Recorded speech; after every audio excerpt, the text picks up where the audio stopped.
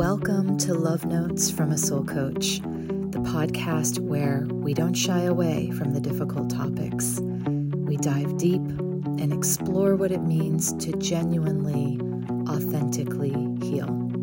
I'm your host, Mary, and if you're ready, let's jump into today's show. Oh, hello, friends. I've been so saddened by the news that Sinead died last week.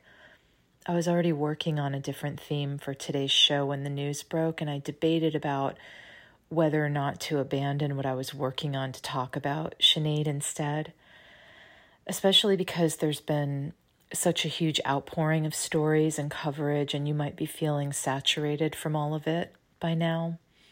Also, if her music wasn't your jam, you might not grasp why her passing has been such a big deal for a lot of people, but there is so much about Sinead's life and her struggles that directly relates to what this show is about. So I did want to use our time together to unpack this a bit more. I had a meditation teacher who used to say, it's our pain that brings us to the cushion, meaning the passion to solve our suffering is born of how unbearable our suffering feels to us. It's a specific kind of passion. It's the passion that insists this way of life cannot be all there is. There must be more. There must be a way to change what feels unacceptable. And I think Sinead was a person who experienced a tremendous amount of both pain and that passion, that desire to transmute her pain into some kind of freedom. I was 15 when Sinead's debut album came out. My parents had been divorced for about 2 years, and I was deep in the process of outgrowing my younger adolescent identity while still grasping for whatever was meant to take its place. A little lost, you could say, a little overwhelmed. I didn't have the language for what I was feeling during those years. My nuclear family had collapsed in this really gnarly, awful way. My dad had moved to California to heal, and it wasn't clear if he was going to come back again. He'd lost a dramatic amount of weight, and I remember feeling like he was literally disappearing from my life, like he was going to die, and I had so much anger toward my mom, who initiated the divorce, because of it. And my thinking was very black and white and young and traumatized. There was a good guy and a bad guy in my story. And that was pretty much it. There were no shades of gray. Also, my dad began relating to me as a confidant. He would call on the phone and tell me things about how much pain he was in, about how much he didn't want the divorce. He would talk a lot about my mom. And this was both delicious to me, to be considered old enough at 12 or 13 to be like the president's close, trusted advisor. And also it caused me immense distress and self-loathing, because it is impossible for a child to hate a parent without hating some part of themselves at the same time. And when we, as parents, as grown-ups, expose our children to our own darknesses, we teach them that they are not worth protecting. We aren't casually destructive with things we value.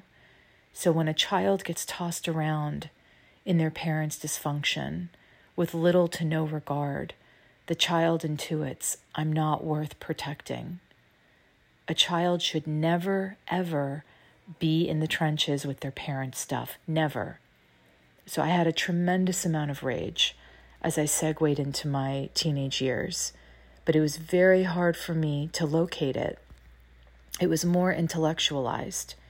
Most of my memories from that time are of just being kind of ongoingly numb, like the feeling that you have when you first wake up and you're not totally sure what's going on, and it's like, oh, right, my body. I have a body, and these walls, yes, this is where I live, and okay, what time is it? What am I supposed to be doing? And you just slowly shake off the fog and get with the program. But I really struggled to shake off the fog. I struggled to feel embodied.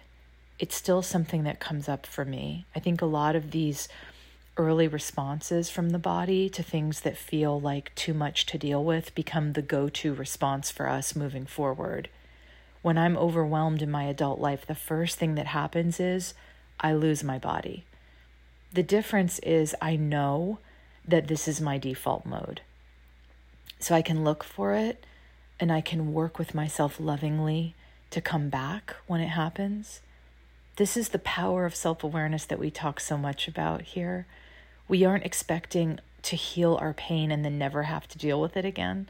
The expectation of healing is more realistic and pragmatic than that. It's the notion that our stuff will still get activated.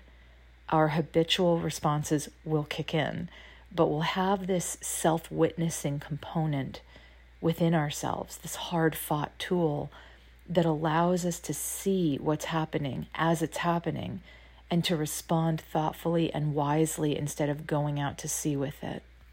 So when I started high school, which feels like a million years ago now, we moved to a new house with my stepfather. And it was the shortest, longest move. It was short in terms of distance because the new house was less than a mile from the old one. And long in terms of what a giant leap it was to go from living in a shoebox with a leaky basement where you could be in your bedroom and hear someone clear their throat in the kitchen to living in a 3-story Victorian on the Charles River where we could all be in the same house together and have no idea anyone else was home. It was a big adjustment. It felt exciting and it also felt empty, abundant, and lonely at the same time. I got involved with the drama department at school and it became a really important part of my life.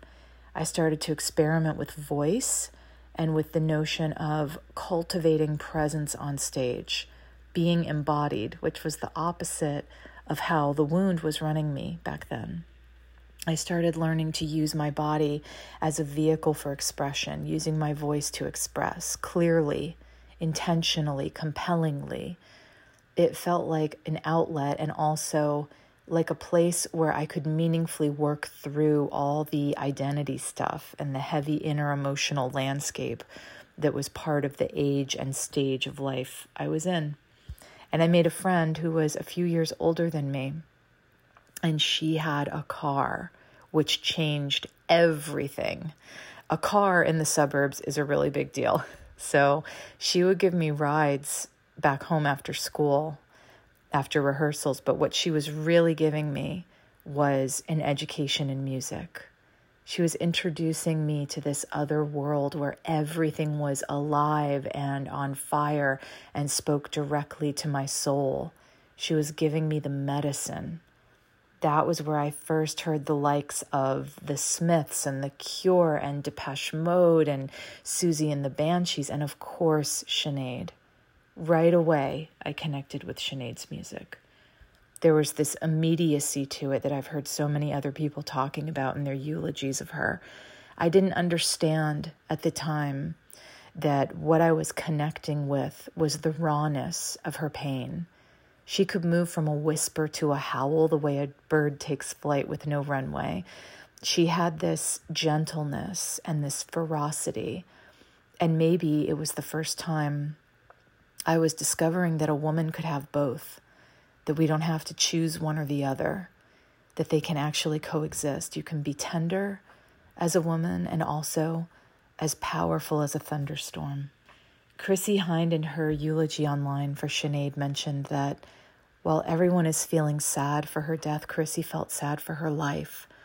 And that's very much what I've been feeling too, and maybe why her death feels so devastating, because it highlights all the suffering in her life that couldn't be redeemed. We don't outgrow our childhood wounds like old shoes. We integrate them.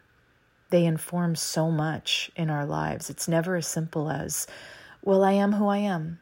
You know, Sinead wasn't just an incredible talent or a trailblazer or a rebel or a feminist or an outspoken troublemaker. She was also an abused child. And that piece played a huge role in the way her path unfolded, as it does for all of us who've grown from difficult childhoods.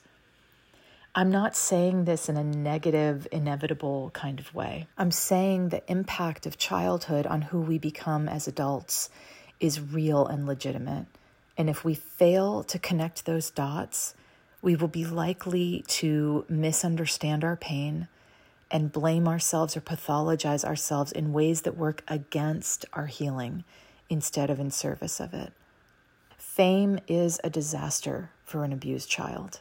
It's like an example on a large scale of what so many of us experience on a smaller, more personal level, where we want another person's love and approval and adoration to make us better, to fill in the void of our pain. But of course, healing doesn't work this way. No one else's love can quote unquote fix us. This is one of the big paradoxes of the human condition. We are creatures of connection. We need connection with others. And yet, another person's love is only ever the finger pointing at the moon, as we say in Buddhism. It's not the moon itself. Another person's love and acceptance of us can serve as proof or a reminder that, yes, we are worthy of love and acceptance. It can inspire us and touch us and help us profoundly to shift out of a stuck place into an open one. But the alchemical process of moving from feeling broken to whole again, of relearning our loveliness and our worthiness, doesn't happen through a dependency on another person's feelings about us. That's too conditional, too flimsy. The real transformative healing comes when we learn to love and accept ourselves directly, when we become our own moons, when we figure out how to turn that light on within ourselves, regardless of how long it's been dark in there. Morrissey wrote of Sinead's passing, "The cruel playpen of fame gushes with praise for Sinead today, with the usual moronic labels of icon and legend. You praise her now only because it is too late. You hadn't the guts to support her when she was alive, and she was looking for you." There are people in our lives looking for us right now, looking to us for support, for reassurance, for proof of their own inherent worthiness. Some of these people exist inside our circle of friends or inside our own family systems, and some are complete strangers to us. We will intersect with them in simple, ordinary ways and never know how our small kindnesses impacted them. Holding the door, meeting someone's glance, taking the time to actually listen to the response when we ask, "How are you?" I'm not saying any of these would have been enough to save Sinead's life. I'm not prescribing, I'm just reflecting on the role that support plays in the lives of those who are hurting, and how often we make the idea of support this complicated thing that should be outsourced to the professionals. And maybe it should in some situations, but also we are capable of supporting one another in so many other everyday ways that should not be underestimated. We must never underestimate the role of small kindnesses from one human being to another, and how much it means to someone to come into contact with the balm of kindness when they're hurting. I want to close out with a passage from Ross Gay's book, The Book of Delights, that addresses this same idea more eloquently, and just to say thank you to Sinead for your bravery and your example and the gift of your voice in my life. And I deeply hope that your soul is at peace now. You gave so much to so many. Your life mattered. Every life matters. Okay, here's something for all of us as a beautiful reminder from the Book of Delights.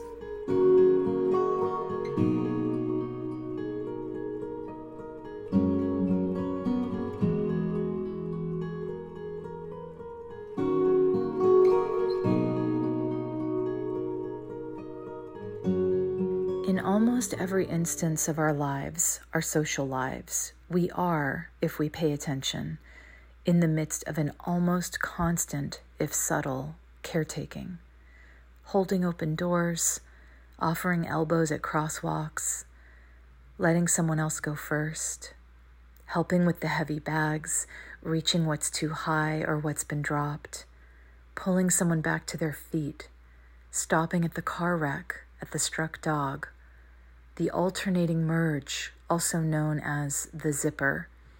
This caretaking is our default mode, and it's always a lie that convinces us to act or believe otherwise. Always. Thanks for spending the time with me today. And if you heard something that resonated, please consider liking, subscribing, and sharing this podcast so it can find its way to other ears out there. To learn more about my work and my latest offerings, visit me at marywelch.com or on Instagram at marywelchofficial. Till next time, friends.